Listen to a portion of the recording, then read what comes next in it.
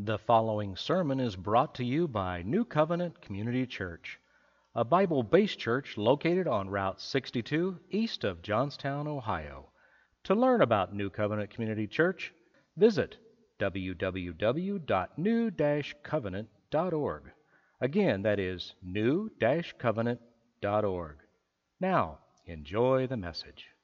Dear brothers and sisters, if you would be taking your Bible to the book of Acts, chapter 6. The book of Acts, which comes immediately following the Gospels, Matthew, Mark, Luke, John. Then you'll come to the book of Acts in that vicinity of your Bible. And once you're there, you can be turning to chapter number 6. And as I was looking at my notes this morning, just to be transparent with you, most of the things that were on my notes were scratched out and replaced with other things. So what I'm about ready to say is as much a surprise to you as it is to me. But we will go through this with the Lord's leadership and loving His Word all the way along. Acts chapter 6. We'll be there in just a brief moment. If a car mechanic opens up the hood, and whether it is something minor or not minor, a common practice is to disconnect the battery terminals. This will ensure that all the other electronics of the car are kept safe, and a mechanic can go in and do a very extensive repair, can even modify engines and do all kinds of work underneath the hood. But when the mechanic is complete and he goes and sits in the driver's seat and turns the crank and nothing happens, what is a common thing to forget is to reconnect the battery terminals, those wires that go to the battery that give the engine its power to be able to turn over so that it can then fire and then run on the gasoline or diesel or whatever form of substance that this thing is running on. And the wires are a small thing. They're just wires. There's nothing really that special about those battery terminal wires that have to be connected to the power source so that it can run properly.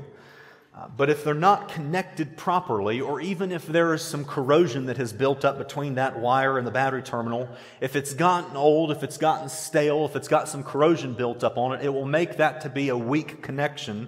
And sometimes the engine will start and run properly, other times it won't.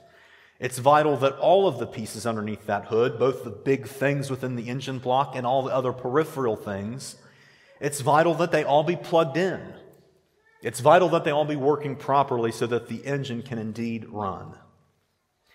In the book of Acts, here in chapter 6, as we've been studying the early church, we're going to learn about and see how the wires were connected in to make the engine called the church run, and how there's no one part that's more important than another, and how one seemingly insignificant role doing its purpose and serving its role can make the engine run in substantial ways. When a car engine is running properly, it's kind of amazing that all these pieces of metal and wires and all these things plugged in and hooked in and wires and hoses and all these things can make you go down in this metal shell 75 miles an hour down the freeway. It's kind of amazing. In a much more meaningful way, when all the things are plugged in properly for the body of Christ, in a much more impactful way, we see amazing things happen. So look, if you would, to verse 1 of Acts chapter 6, where we read, and it says, "Now in those days, when the number of the disciples was multiplying, there arose a complaint against the Hebrews by the Hellenists, because their widows were neglected in the daily distribution. Then the 12 summoned the multitude of the disciples and said, 'It is not desirable that we should leave the word of God and serve tables. Therefore, brethren, seek out from among you 7 men of good reputation, full of the Holy Spirit and wisdom, whom we may appoint over this business. But we will give ourselves continually to prayer and to the ministry of the word.' And the saying pleased the whole multitude, and they chose Stephen, a man full of faith in the Holy Spirit, and Philip, and Prochorus, and Nicanor, and Timon, however you want to say that name. You see, there you go. Parmenas and Nicholas, a proselyte from Antioch, whom they set before the apostles. And when they had prayed, they laid hands on them. And then the word of God spread, and the number of the disciples multiplied greatly in Jerusalem, and a great many of the priests were obedient to the faith. So we have some things going on here, and I hope you've been able to see it through my stumbling and mumbling through that and trying to get through those names. I can read them well in my head, and then when I need to say it out loud, it never comes out properly. But what you have is the church growing and growing well, and things are healthy. People are coming to know Christ, the most important thing that could happen. And then you had these Hebrews, they were Christians who spoke predominantly Aramaic. And then you had what was referenced as Hellenists. These people were not people going to hell. These are people that were Christians. They were believers, but their predominant tongue was that of Greek. And we see that there was a problem arose. We know that the early church was taking care of their widows, as the church today ought to as well. And in the process of taking care of the widows, some of them were forgotten, predominantly ones among the Hellenists. The Greek-speaking Christian widows were being forgotten in this daily distribution, this making sure that the widows were cared for. And it sounds as though it was a food waiting on tables kind of help that the church was offering to these widows. So what the apostles did, their solution to this was to gather together all the people and say, let's appoint 7 Greek-speaking men that are Christians, full of faith in the Holy Spirit, and appoint them to this task of making sure that these widows are not forgotten in the daily distribution. Let them serve the tables. Let them make sure that these Christian, Greek-speaking widows have the sustenance that they need to survive, and appoint them to that task so that we can give ourselves to the work of ministry, prayer, ministry of the Word.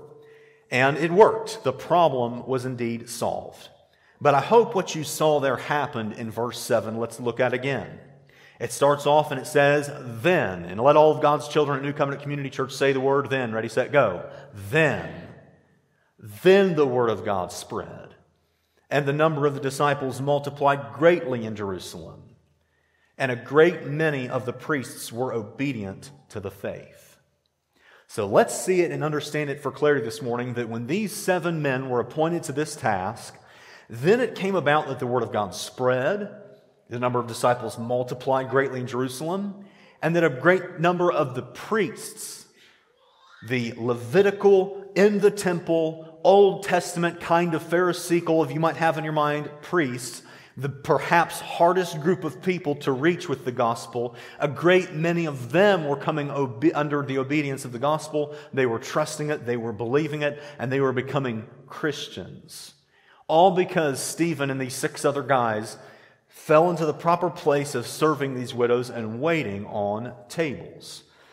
So it's very clear. Our first point this morning, talking about God's effective servant, is hopefully we all want to be that. God's effective servant serves the needs of the church. Now, hear me and hear me clearly. This is not some way to try and strong-arm people into service of this church. It is amazing the number of people, the number of service hours, the number of volunteer hours that happen around here completely outside of me. It is incredible the help. This is not a plea to try and get people to serve on different kind of ministries. That is not at all what this morning is about. But these guys serving this place, serving the body of Christ, serving these other Christian ladies, it led to these massive, massive results.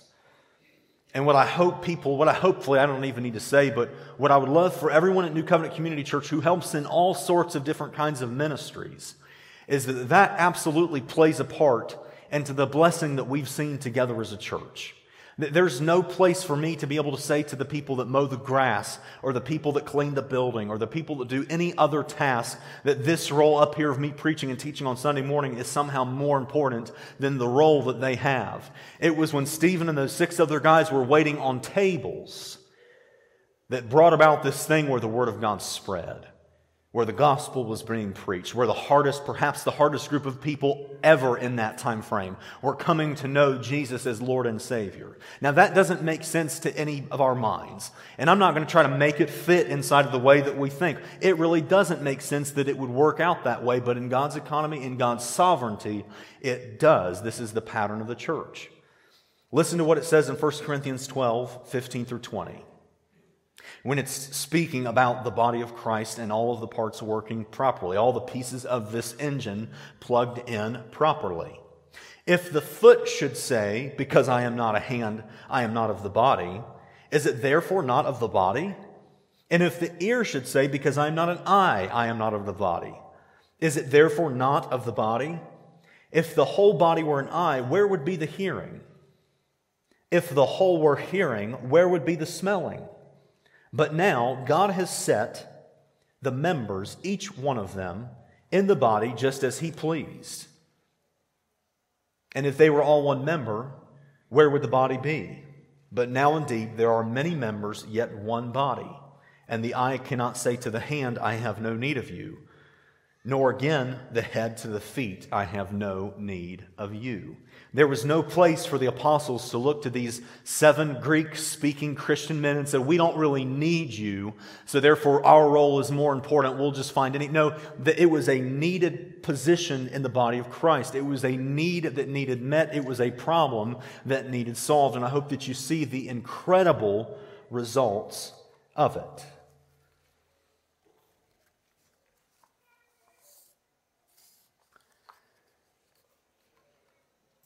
The impact of God's effective servant does not end there, though. It goes on. So if you would look to verse 8, as we continue to see what it's like when this engine is plugged in properly, and when the computer of the engine is not saying to the cylinders, I don't need you, or the battery of the car is not saying to the alternator, I don't need you. They all need each other, and as it is for the body of Christ in a much more significant kind of way. But we look on to see the effects of all this. Look to verse 8 as we continue to see what God's effective servant is like. And it says, And Stephen, full of faith and power, did great wonders and signs among the people. Then there arose some from what is called the synagogue of the freedmen, Cyrenians, Alexandrians, and those from Cilicia and Asia, disputing with Stephen. And they were not able to resist the wisdom and the spirit by which he spoke. Then they secretly induced men to say, We have heard him speak blasphemous words against Moses and God. And they stirred up the people, the elders and the scribes.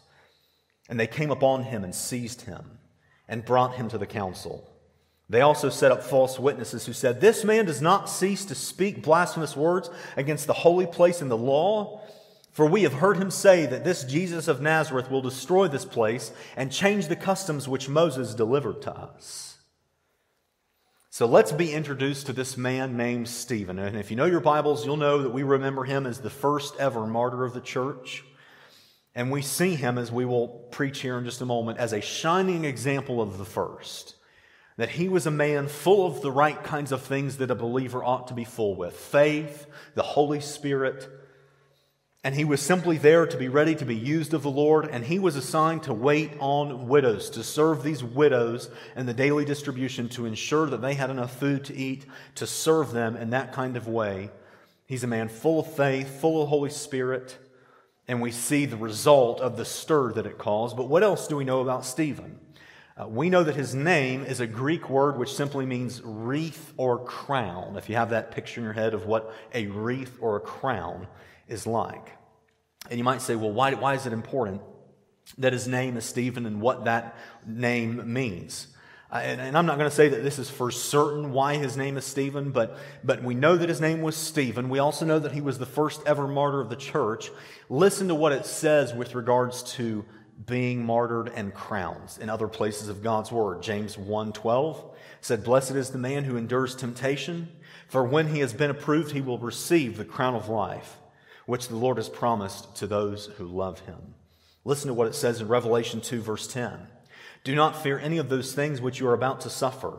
Indeed, the devil is about to throw some of you into prison, that you may be tested, and you will have tribulation 10 days. Be faithful until death, and I will give you the crown of life.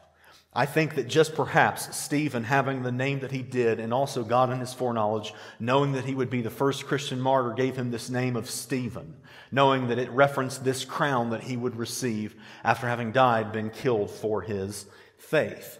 And we know that this man, a Greek-speaking Christian, was assigned to this task of waiting on widows, and that these awesome things began to happen. Word of God spreading, priests coming to know the truth, all the wonderful things that happened, multiplication of disciples.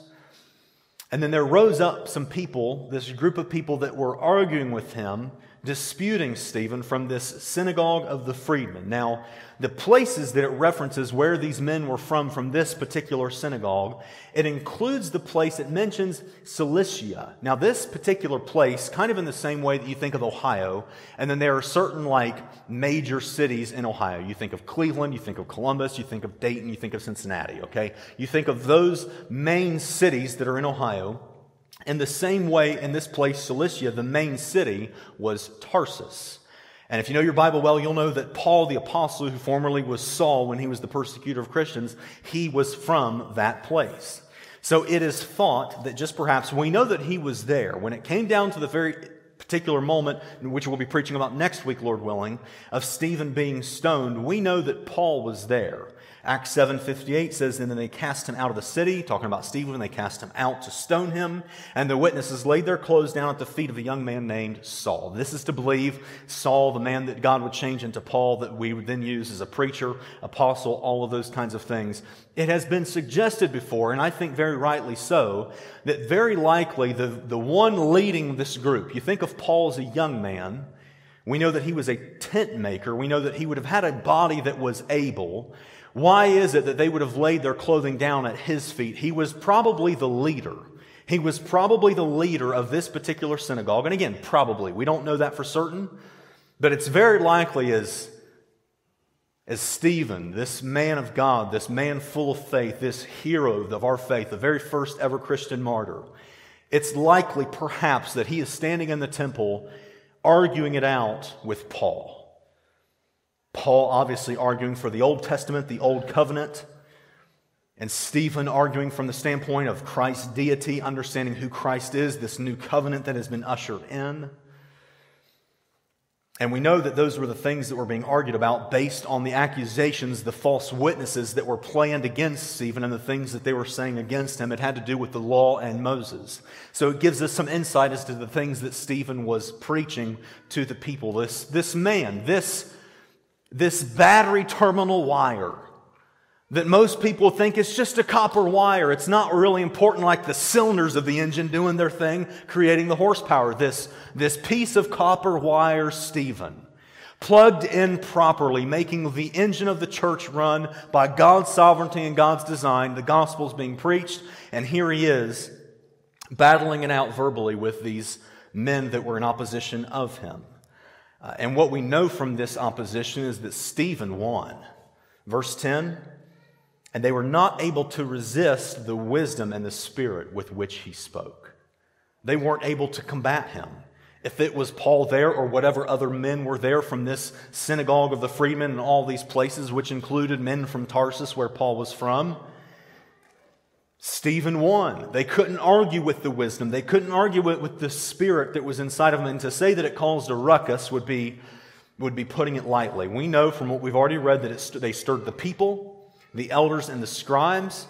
They seized him. They went and captured him. And they set up false witness to give testimony that wasn't true against him. Now think back in your Bible through the Gospels. Who does that sound like? It sounds like Christ. The exact same things that happened to Stephen also had happened to Christ before. And we know that Stephen knew of these things. He knew of the imprisonment that John and Peter had experienced. They knew of the beating that the other apostles had gotten. And he marched into this godly man, this battery terminal wire that most people would just overlook. And well, it's just serving widows' tables. But plugged in properly, the engine of the church was running and people were coming to know the Lord Jesus Christ. And it just makes me wonder in my imaginative mind, what in the world did the devil think about Stephen? Because if you think of it in reference to the apostles, we know at this point in time they've been arrested twice and they've been beaten once. And yet Stephen, this man that most people would overlook as simply a waiter of a table, and all of a sudden there's all this huge persecution in the same way that it was for Jesus himself. And it makes you wonder, what did the devil think of him? I mean, it makes me think that just perhaps Stephen, operating as this battery cable terminal that most people would overlook, this man simply waiting on widows and making sure that the Greek-speaking widow ladies of the church had enough food. Like, you would think that that would not be an important thing, but the devil was after him. He didn't want him ministering any way in that what most people would conceive a non-important role. So let us be very careful before we ever in the church would look down upon the person who cleans the toilets or mows the grass or cleans the carpets. Those are roles that absolutely have their part in the body of Christ, and the preacher has no place of saying to them that they are unimportant. They are needed just like those battery terminal cables. You probably haven't heard people preach about battery terminal cables before in that kind of way, but hey, it's a new day. So here's what I'd like to say to us. You can be the table server and cause this kind of ruckus, this good kind of ruckus, this kind of thing that infects the culture with the gospel that is coming, that where they are being forgiven of sin and all these things. You can be any other role in this church today, whether it is someone who helps create the meals on Wednesday nights, or whether it is outside things that you help with in the flower beds. No matter what it is, you need to know, dear friend, this morning that those things have their place. That doesn't make sense to us. It doesn't make sense to me, but in God's economy, in His sovereignty, that's the battery cable being hooked to the battery that the whole engine can run and run properly. We know of Stephen that he was a thorn in the side of these truth blockers. I just gave them a new name. We could call them truth blockers. These people arguing against him for the cause of this Old Testament covenant which was gone, and him sitting there preaching about the deity of Christ. They were blocking the truth. They were blocking people from coming to know the truth, and he was a thorn in their side. And again, he knew the repercussions of this. He knew what Peter and John had gone through. He had very likely seen the blood-stained clothes when the apostles had been beaten. And yet, because he was full of faith, full of the Holy Spirit, he puts himself in this role. And I just want us to remind us this morning that when there are truth blockers in our culture, which there are many of them, it is okay, when in truth and in love, to be a thorn in their side in the same way that Stephen was.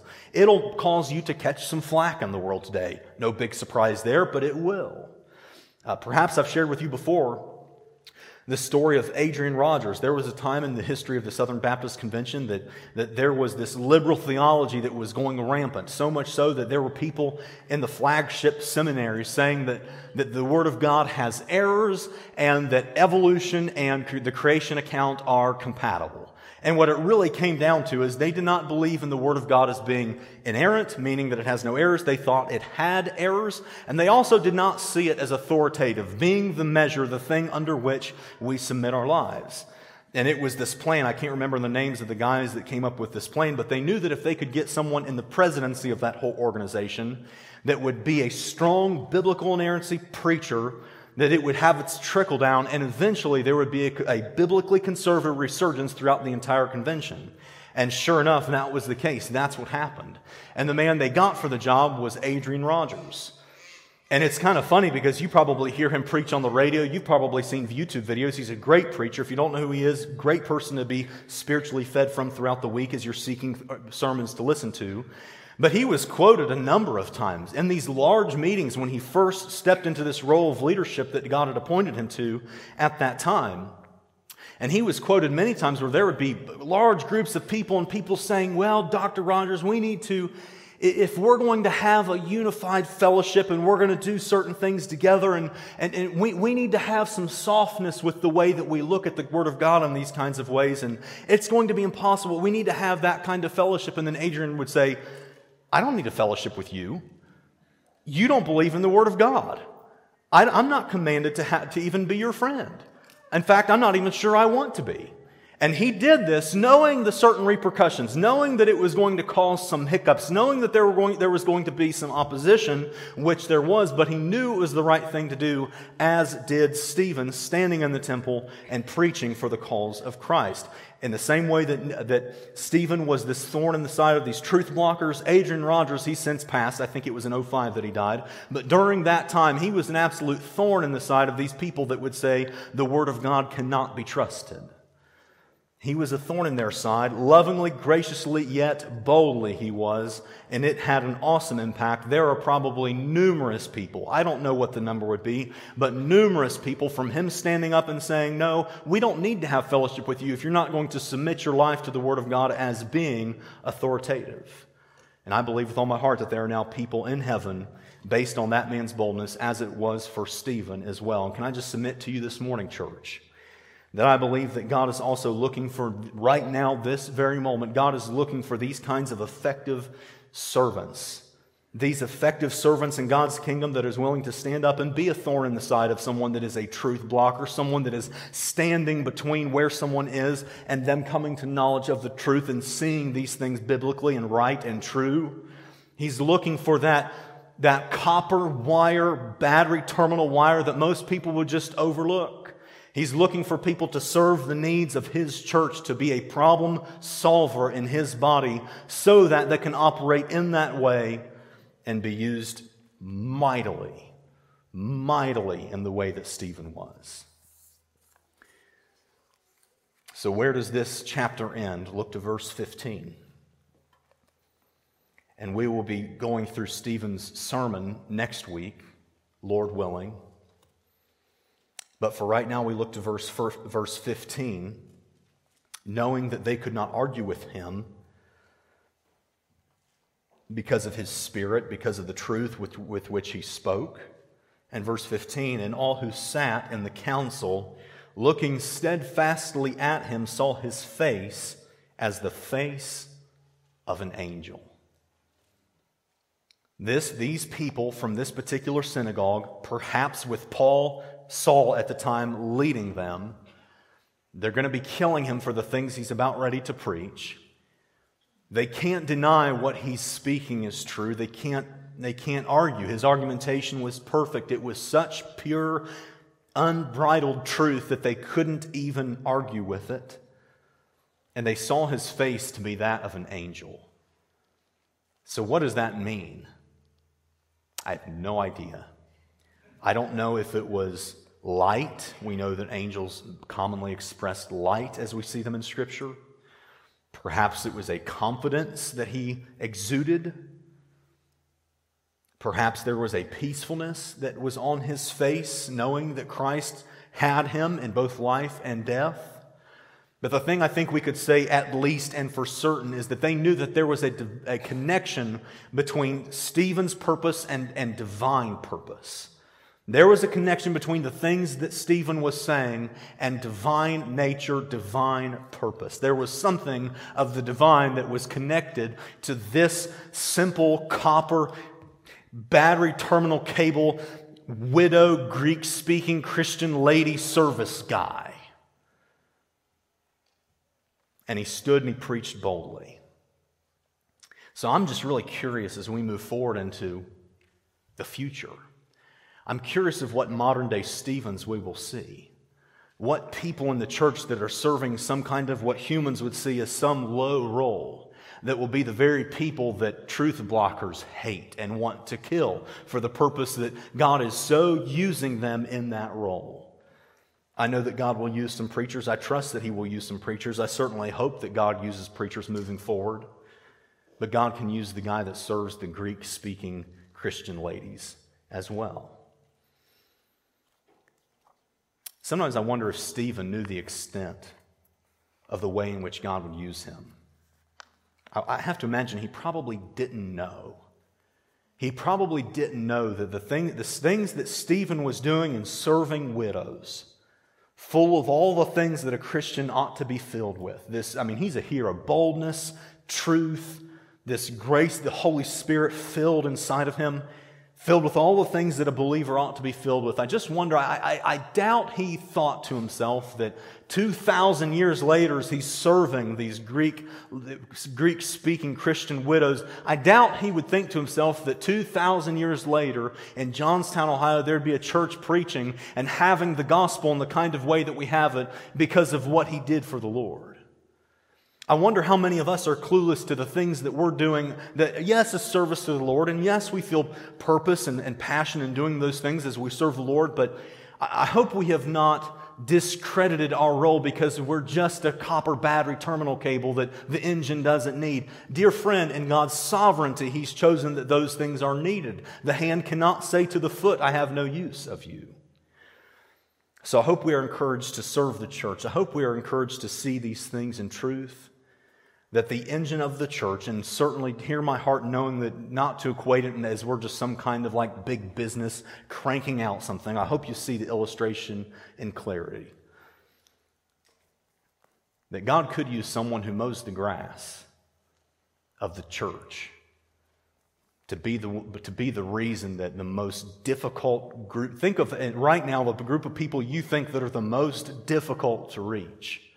God could use the person that's mowing the grass to be the purpose through which that group is reached. And it may not be the preacher.